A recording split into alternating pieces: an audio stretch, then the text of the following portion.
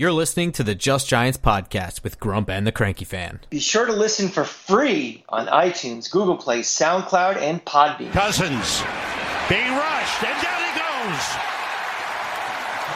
R.J. McIntosh with a sack. Welcome back to Just Giants with Grump and the Cranky Fan, the best damn podcast for the best damn football team. I'm the Football Grump, and with me as always is Mike the Cranky Fan. Not am I always with you, Grump. I am actually with you tonight. Oh, man. And it's been a mess in my apartment.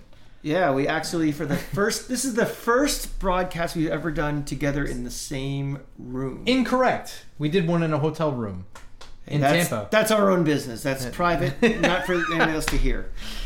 This is the first one at a shared residence, I would say. Well, we don't share the residence. No, but it's your residence. It's at a residence that we did together in a residence. At a location, at a watching party with me and you. Yeah.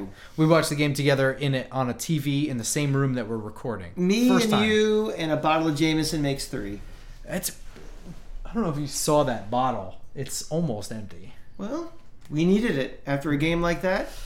I have to give myself a little bit of credit. This game, score prediction-wise, is pretty close to what I said. I said 27-23. We're looking at 26-16. I said that the final score would bring them to 23. It didn't happen that way.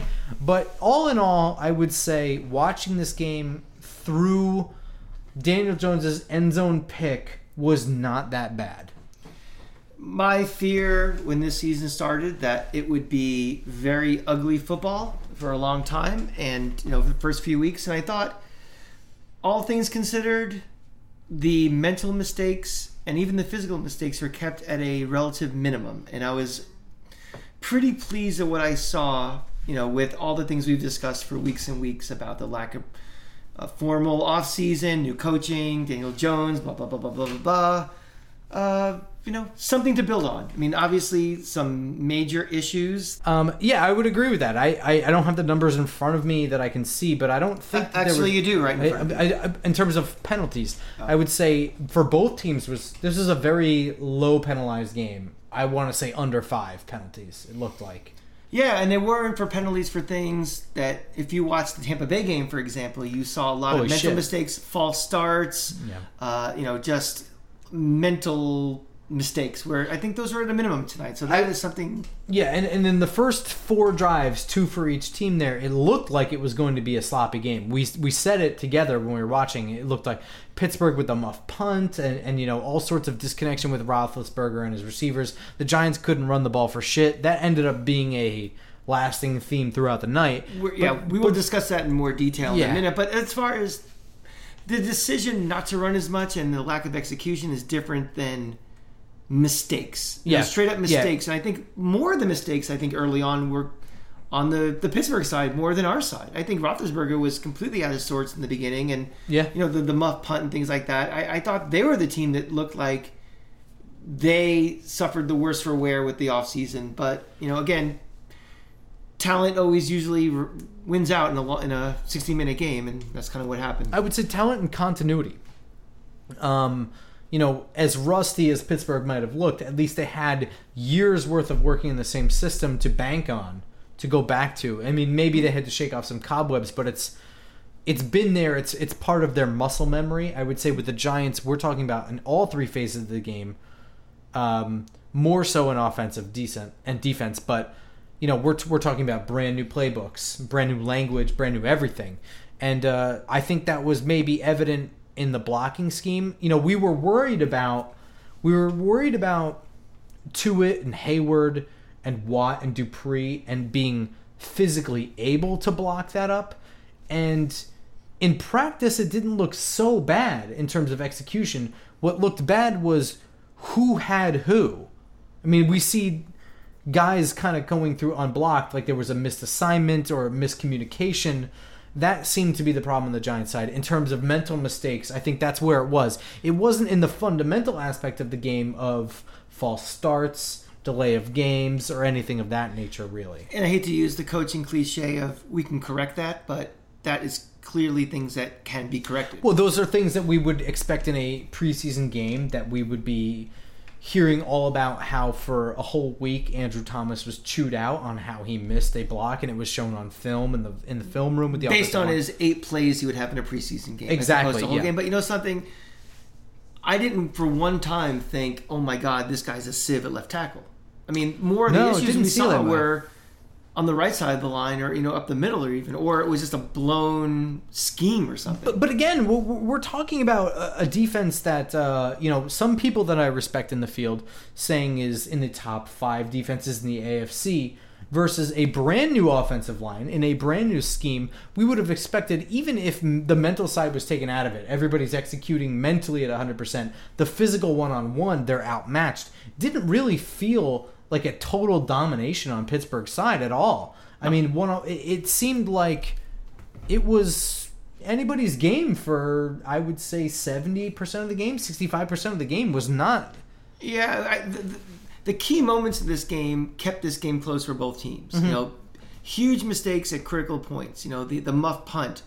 That's a game equalizer. Mm-hmm. The Giants couldn't produce on it, unfortunately, but it gave us 3 points. Yeah. The horrible pick, the Eli-esque red zone pick. We'll get to that.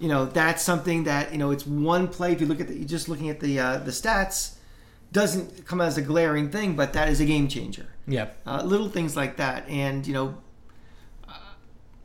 we have to shake losers lose, which is something that's been with this franchise for ever since the Super Bowl time. And, but I think there's enough encouraging things that we can build on going forward. There were some things that were, raise an eyebrow. And I don't know if it's just an anomaly, and we'll talk about those, or if they're, current trends. Things that if it would have been the last coaching staff, we would have been, up in arms about. But, we'll talk about these as we go. So let's start with Daniel Jones, because everything starts at the quarterback position. I highlighted him as a key for the game last night for the pregame that you guys heard this morning on our show, Monday morning. You're now hearing this on Tuesday morning, as someone who has to protect the football. And I said that no one is going to blame a young QB going against a very tough defense with a brand new offensive line if the pressure is constantly in his face. But what he needs to do is A, protect the football when he can't avoid a sack, and B, take a sack when there is no play that can be made. And for the most part tonight, I would say he was 95% on it. He was actually very impressive. When to pull the ball down, when to put 2 hands on the ball, when to run, when the clock is timed out. He made one very super duper critical mistake in being 1 second late on knowing when that clock was out. To his credit, he knew the clock was out.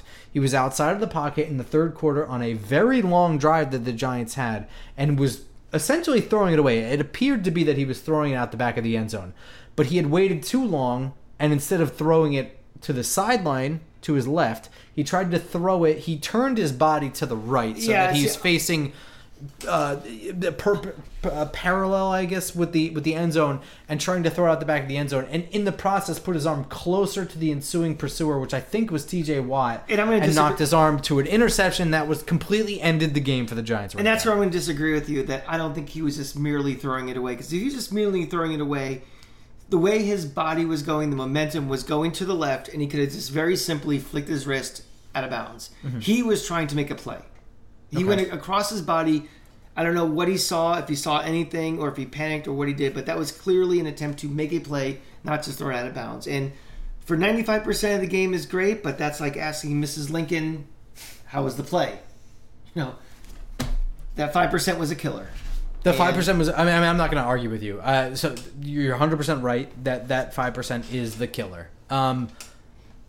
To me, the reason I'm saying he was throwing it out of bounds is out the back of the end zone is because when the camera angle was behind him, you could see nothing was there. So my assumption is that he's smart enough to know that nothing was there and he's throwing it out the back of the end zone.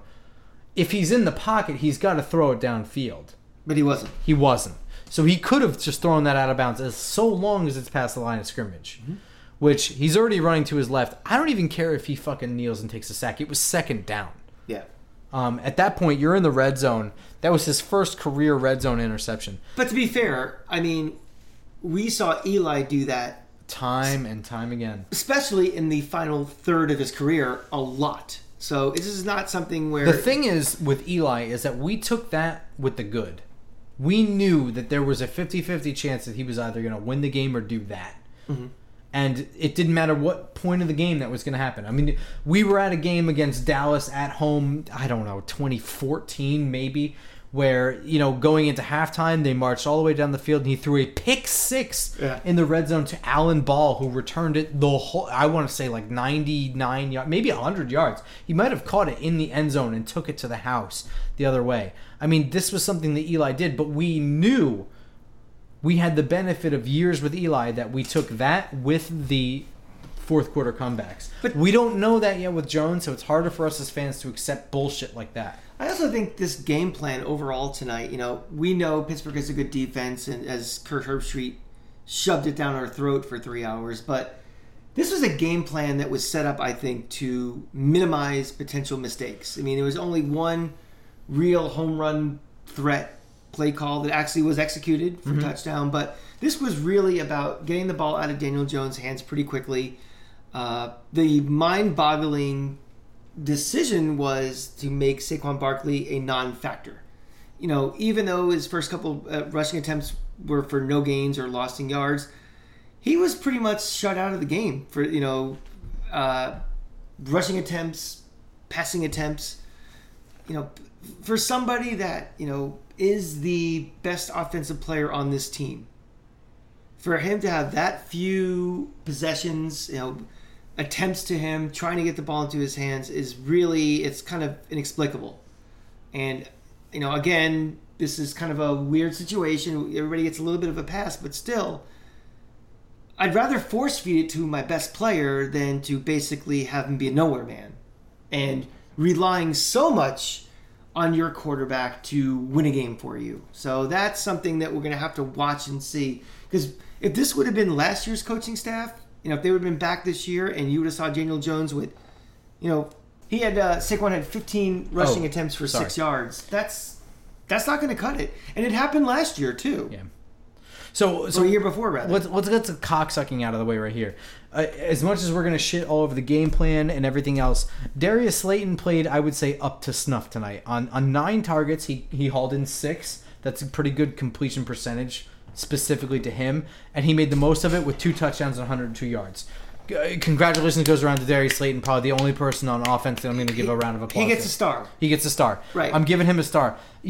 I know what you're saying about Barkley, and I'm going to agree with you because 15 carries is not enough for Barkley. 15 carries and 9 targets, 24 attempts specifically in Barkley's direction is not so bad. I would like more, but I wouldn't say, when you think about Barkley, 24 attempts to get it in his hands is not terrible. 0.4 yards per carry is beyond terrible. Okay, so specifically talking about Barkley in the run game, I would agree entirely. I know it's 15 carries. I know he only got 6 fucking yards. Look, we can talk about this forever. The run game doesn't have to work. You have to at least show that you're trying to do it. And, I pointed out in the pregame that I hope that we come at this with a balanced attack, because it will at least keep these elite pass rushers, Bud Dupree and TJ Watt, in check. They have to at least respect the fact that they might be wrong. It might be a screen. It might be not a play fake. It might be a play fake. They have to. They can't just run in blind faith that they're rushing the quarterback, and that's what ended up happening by the end of this game. But the bottom line is, if Daniel Jones at this stage in his career is throwing the ball 41 times, this team is not winning games. I don't care if it's Pittsburgh. I don't care if they're playing the Akron Zips. This offense is not set up at this point for an air raid offense with a quarterback with his experience and his comfort level with the offense and this offensive line. They have to run the ball. And again, we've invested so much in Saquon Barkley. If a guy like you name the top 5 running backs in the league to have a week like this, you'd be like, I can't believe what I'm seeing. Agree. And this is not the first time in Saquon's career we've seen putrid numbers like this. Mm-hmm. So, before we flip to the defensive side of the ball, let's get the announcers out of the way, right? The announcers made... I mean, I have a feeling that we're easing our way into it the more we talk about this game, so we'll just get it out of the way. I don't think either one of Chris Fowler or Herb Street knew what they were talking about in this game. I think they did the minimal amount of research going into it. Yeah, that's ESPN's MO, is they don't care. They insult the people that care about the sport the most in anything they do. They do it with baseball, with these mindless interviews during games. They have, mindless star names being announcers. It's meaningless. Who cares? It's just a stupid gimmick that they feel people who wouldn't watch the NFL are going to now watch because horrible college football announcers and names are covering it, and it does a disservice to the actual football fan. Nobody's flipping the dial over from something else to it. So I don't even want to comment on it, because to me it's just ESPN hubris and think they are, they think they know. ESPN's in the business for ESPN. That's all they are. Of course. Well, the only reason I mention it is because if you're a casual fan and you're listening to this podcast, which is fair, we're here, I wouldn't say to educate, but to try and keep a realistic point of view, right? If you were just a casual fan and you watch this broadcast, you're probably being force-fed exactly what's being told to you. And it seemed to me that the broadcast research was Juju Smith-Schuster and the Pittsburgh defense. This Pittsburgh defense is really good. It's not that fucking good. They were ready to... They had all these talking points and they had these highlights set up to highlight a Pittsburgh defense that was just going to destroy this offensive line. I gotta say, as much as we can, blame Saquon Barkley or the offensive game plan for having a putrid rushing numbers, etc., this was not nearly as bad as what I was expecting at all. I mean, they were ready to tell you that Bud Dupree was unblockable. I didn't think Andrew Thomas did that bad. I mean, at one time they credited Bud Dupree with a pressure when it was the corner coming off of a blitz that the running back didn't pick up. At another point they were blowing Stephon Tuitt when he made no impact on the play. They truly had no idea. So if you're listening to this podcast and you watch that game and you were... you come away from that game thinking that the offensive line couldn't do jack shit. I'll tell you that in the run game, they were pretty poor. But in the passing game, they were not that bad. This was a lot better than what I was expecting Daniel Jones to have to undergo in this game. I think the reason we lost this game were the 4 or 5 self-inflicted mistakes as much as a overall dominance or trend of their defense dominating our offensive line. I mean, if you take away, we get the ball first and goal after the muff punt. Questionable play calling and lack of execution more so than being dominated by the defense. Mm-hmm. That's 4 points right there. Mm-hmm. The brain fart by Daniel Jones. I mean, that's the big one. That's 7 points right there. I mean, so we highlighted in this game. Yesterday, Sunday night, recording for the Monday episode, that the Giants are not prepared to play from 2 scores behind. At that point, at the point of the Jones interception, they were 1 score behind, ready to be right in it. Mm-hmm. Right in it. It was at that point where the interception happened, a huge drive for Pittsburgh to come up and go ahead 2 scores. That was it. That was the nail in the coffin for this game. They are not prepared to take on a team of this caliber and you could down see 2 scores. Period. And even down 2, like that final drive, it started with, I think, 6 minutes left. Mm-hmm. There is no urgency in that. And it's not because they're just being lazy. It's just this offense is not going to be built yet to quick strike and, Well, especially not with no preseason, too. Exactly. So you're asking a lot. And I think that, as we were watching the game, Grump was like, well, how much is this preparation for the season? Like, no, that's not it. It's just this, they are not built for quick strikes. They are not built, again, you're not getting your, Saquon Barkley's not part of the offense at this point. You're not going to run him up the middle, but, he's not a factor. We don't have that number 1 receiver who's going to, break off a 60-yard pass play when you need it. We were kind of screwed, and we were kind of taking what the Pittsburgh defense was giving at the end, and we're just not that team when we're down built to come from behind. Yeah, let's flip to the defensive side of the ball here. we were a little worried about this defense in general. Forget this matchup. Let's just talk about this defense in general. We were worried about the pass rush. We were worried about against the pass. Overall, this was, we can credit some of it to Ben Roethlisberger being a little rusty, an off-season, a COVID off-season where, Pittsburgh maybe isn't as prepared. I would say that this defensive line actually showed, and I know David DeCastro is out for Pittsburgh.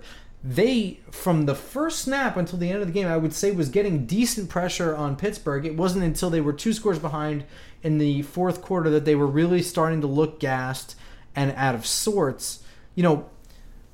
I don't want to overgloss it, and I don't want to undergloss it. I don't know if that's a word, but this is a Pittsburgh team that has had the same offensive coordinator for a couple of years. They have a quarterback who's been quarterbacking for this team since 2007. They have the epitome of consistency in this league. This is I wouldn't say the gold standard, but it's approaching it. The gold standard is probably Brady and McDaniels, but. This is a team that a new defense should be failing against, and they did not do poorly. And for what it's worth, Leonard Williams with 4 tackles, 1 sack, 2 tackles for a loss. For all the Leonard Williams is the worst trade in Giants history people. Dexter Lawrence had a big game with 3 tackles, a sack, and a tackle for a loss. Lorenzo Carter, I would also say, even though not really wowing off the stat sheet, certainly showed some serious quarterback pressures. We'll see in some advanced stats later on. This defense didn't look horrendous against Pittsburgh. Yeah, I wouldn't say it was spectacular. I wouldn't go as far as say Dexter Lawrence had fantastic numbers or anything, but I think it was consistent for the most part of the game. It was, they belong to be on the field with Pittsburgh. We didn't see a lot of the problems we've seen in the last couple of years where guys were running wild in the secondary with nobody near them. We didn't see Roethlisberger just camped out all day just looking at his 4th and 5th and 12th read. We didn't see any of that. The defense was aided by, I think, a pretty inaccurate Roethlisberger early in the game, which set up some 2nd and 3rd and longs, which helped them. Which, most defenses... the more successful ones usually have 2nd and 3rd and longs they're starting with. So, again, first week encouraging. It wasn't like we've seen in the past where it was just sieves and missed assignments and guys just getting completely toasted. How many times have we watched that opening night Sunday game in Dallas when Collinsworth is crucifying some cornerback on the Giants for just being, making the guy out to be the worst player in the history of organized sports. And we didn't see that by anybody today. No, we were specifically worried about Corey Ballantyne, and I would say that he might have been targeted tonight, but I wouldn't say that he was abused. He wasn't very good, but he also wasn't abused. We watched in person this team. Yeah. We watched in person DeAndre Baker in his first couple games last year. This is no slight against him. It's the whole thing. It's a first year player. It's the better defense, etc. But we watched in the first 3 weeks last year. There wasn't anyone within 10 yards of wide open receivers. There was nobody on this defense where we said, why is this guy on an NFL field? Yeah. And we have said that. Again, a little hyperbole, and it's like a rookie's first game or something, but nobody looks so egregiously out of position consistently or just getting torched or burnt.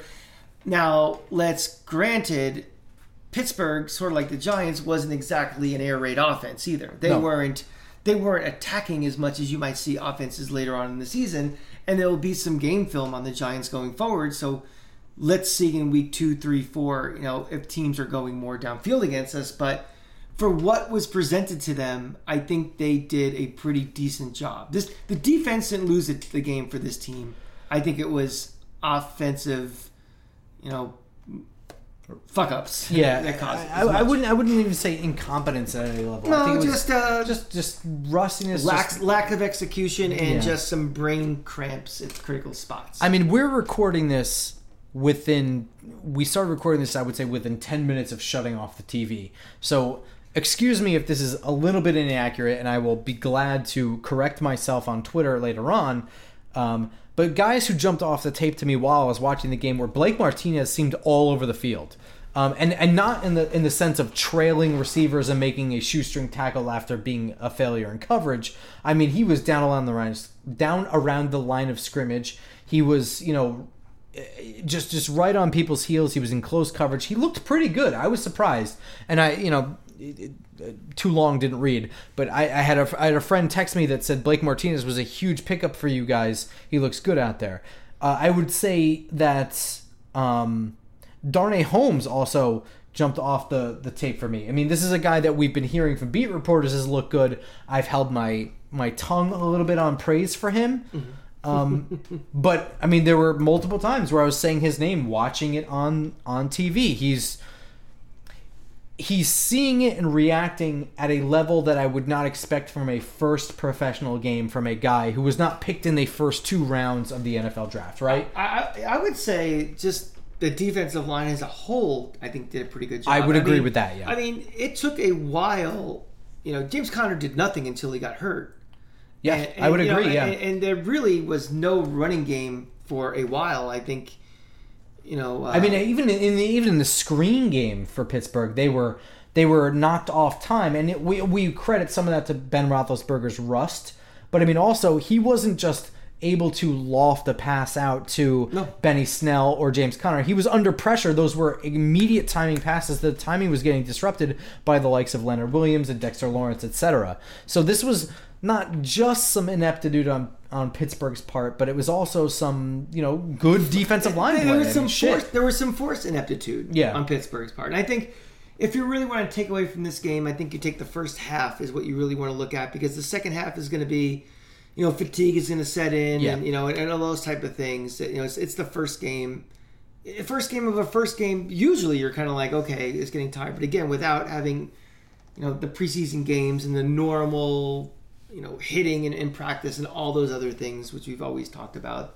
I think in that first half, I think the defense was adequate. Yeah. And something? That's better than I expected. We haven't been adequate in quite a while. Yeah, and I saw some hyperbole on Twitter about this is the best defense we've seen since 2016, etc. Relax. And not that that's incorrect. I don't want to correct anybody, but it is also week 1. This is just as COVID-related for Pittsburgh as it is for New York. So there is some rustiness to account for there, but I can't say that it's wrong. I mean, this is the best defense we've seen in about 4 years. Now, whether that's 100% Giants or some percent... I'm not going to say that, because, again, it's such a tiny little blip of the beginning of the season and all these other things that, you could very easily say, you could look at Habs last year and say that's the worst defense we've seen in 97 years of Giant history, too. So I think that's way too silly to start even talking about things like that. That's fair. But let me ask you something, though. From what we saw from this game, is there anything you can take away to see this is what this defense kind of wants to be?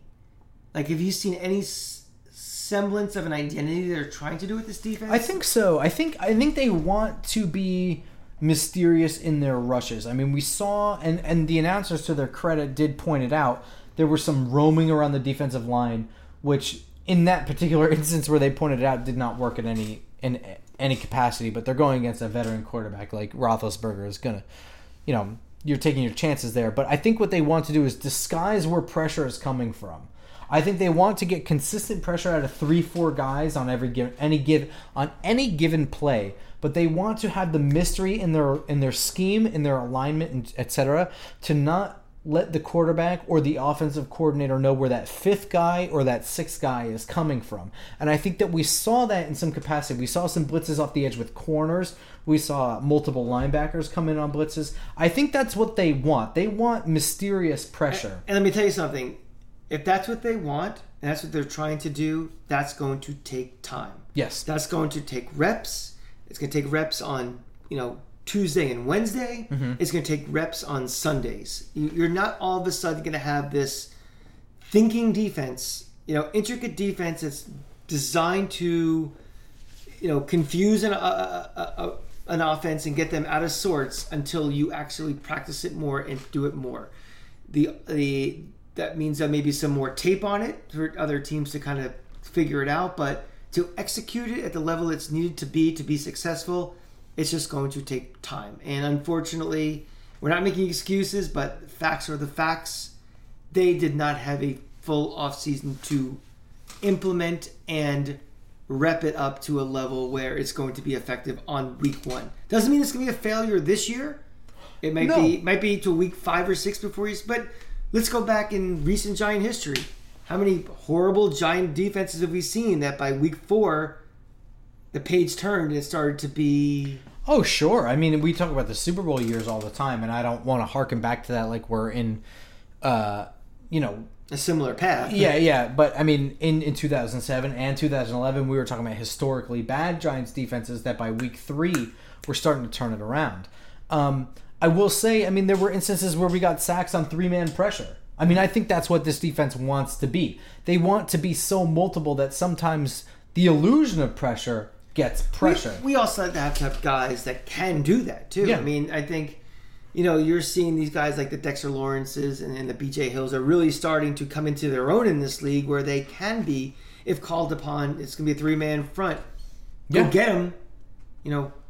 They actually, once in a while, if not getting to the quarterback, putting the pressure on, it's necessary. So, all in all, we're looking at a 26-16 game, which is actually a worse numbers outcome than what I predicted. But watching it in real time, I was not totally disgusted. No. I mean, No. From an offensive standpoint, I would say I was most disgusted by the running game. But overall, Daniel Jones did not look terrible. He didn't look even bad. I wasn't disgusted by the running game as much as I was disappointed in the lack of commitment for it. Yeah. And, we're now in the 3rd year of Saquon Barkley on this team, and I still can't define what Saquon Barkley is. I can't define... Well, he's a guy who needs to get his touches. The more he touches the ball, the more effective he is in the game. It's still a bit of a mystery to me of what is he going to be in this league and what's the best way to utilize him. And I think this coaching staff is trying to figure that out as well. Yeah. He's not running backs that, Jason Garrett has had in the past. He's not as strong. I don't know. This seems like there's a little bit of a disconnect on what we think he should be and how do we do that. I would agree. I mean, specifically Daniel Jones is what I was worried about, and the tackles is what I was worrying about. And I don't think either one of them truly disappointed me. I think Jones was fine. He was about what I expected, maybe a little bit better. I can't ignore the mistake to say it was fine. I think it was, I saw some progression, but those mistakes they're unacceptable. I'm not accepting it, but what I'm saying is there were 3 or 4 times where I was like, good, this is what I wanted to see out of him. Tucking the ball in, taking the sack, running when he needs to run, things that we didn't see from him last year. Yeah, well, the interception, I'm not discounting it. I'm not accepting it. I'm not letting it go. What I'm saying is it was one mistake versus 5 or 6 potential mistakes. It's week 1 in a no preseason year. I'm going to give him about 3 weeks to get that shit out of his system. You know what I mean? I'm going to give him a longer leash. I mean, this is like year 2. I want to see throughout the year. I want to see a progression That's from what I'm now saying. until then. I'm not going to say after week 3, I mean, even this should be over by even now. in week 17 last year, we were seeing mistakes like this from Daniel Jones 2-3 times a game, yeah?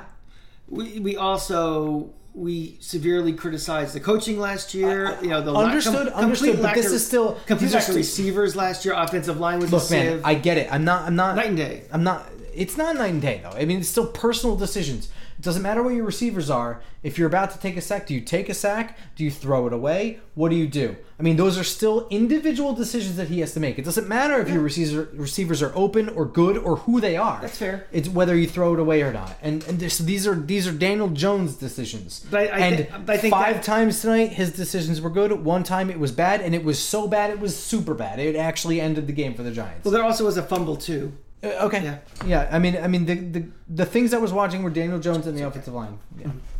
And the offensive line also did not look horrendous. I mean, as much as ESPN wanted to tell you in real time that they were abysmal and sad and awful, and that Bud Dupree is unblockable and TJ Watt is a monster, those guys, I don't want to take anything away from them, but this was not as bad as I mean, watching it was not as bad as I pictured. From a pass blocking perspective, yes, absolutely. Yeah. Yes. I mean, didn't. I saw more mental mistakes on who was picking up who and that's than anything else. That'll be corrected as we go forward. Cliche, cranky fans saying that, but yeah,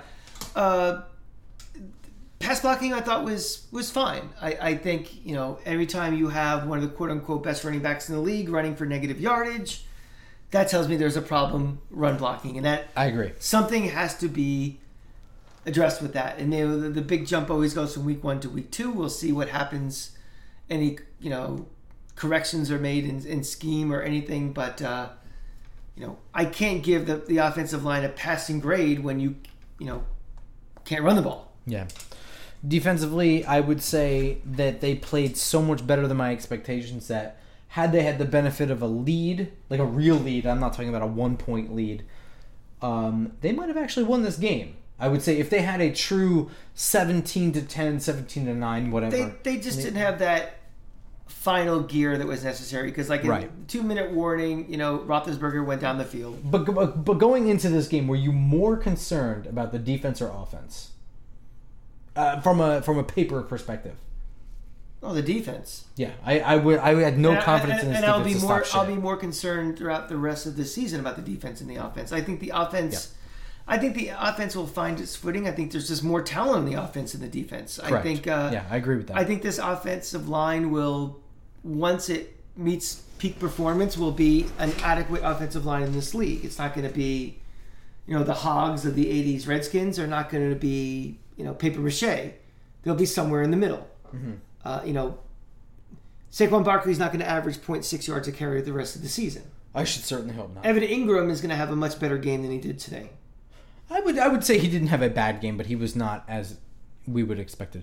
Basically, I would say he had a bad game. What we're saying is, if you're sitting in a bathtub right now with holding a toaster, put it down gently to your left and don't drop it into the water. Well, this is all about expectations and being real. I mean, if you thought this team was going to the Super Bowl, go ahead and plug the toaster in and go burn yourself. But if you figured this team was, on an upward trajectory, heading towards, next year being real about making the postseason and, going forward, then, yeah, I think it was a positive foundation. I mean, there was, other than the questionable decision-making with, scheme-wise with Saquon Barkley, there was nothing that in this game was like, why do we go for it there? What are we doing? The only thing I might say was I think there was a little lack of urgency on that last drive we had. I would agree with that. We were down. Well, we were saying that when we were watching it. Yeah, we were down 17. 2 scores. I know at least two scores. So. Yeah, we were down 7. No, we were down 16. Mm-hmm. Down 16, and it just too much time. Mm-hmm. And, gotta have a little flow to it, and if you're relying still on an onside kick, you gotta give yourself enough time to get the 3 timeouts and move on. So. But that's not decision making. I mean, we were blasting Ben McAdoo, and we were blasting. Correct. Well, I'd say last year for what are we doing on third down? What is that called? Why are we burning timeouts? Why are we going? Yeah, I don't think at one point tonight I felt like that. Other than the general step back, why aren't we running the ball at all? I think that was the only real question we had while watching this game, and it wasn't a specific down and distance. It was just in general. It's like, did we just give up on the run? It's the second quarter. And we are recording this right after the game, so we have not had the opportunity to listen to the Joe Judge press conference or read quotes or anything. So or rewatch the game. There may be something that we don't know about, and if we find out that Barkley tore a muscle or something, then we will update this as obviously we go. But something that I don't think we'll be on week 9 still talking about the same thing.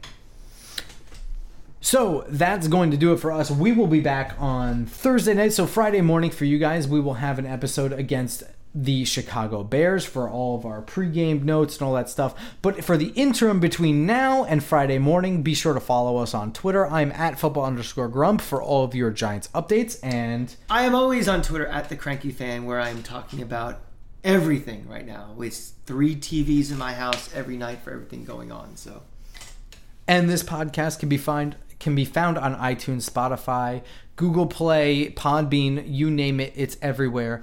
It also has a Twitter account at JustGiantsPod, so be sure to follow it there for free. You will have all of these episodes ready and waiting for you in your queue on Tuesday mornings and Friday mornings. And with that... Let's just say the podcast will be in your feed before I wake up tomorrow morning. Correct. That is definitely true right there. For sure. And with that, go Giants.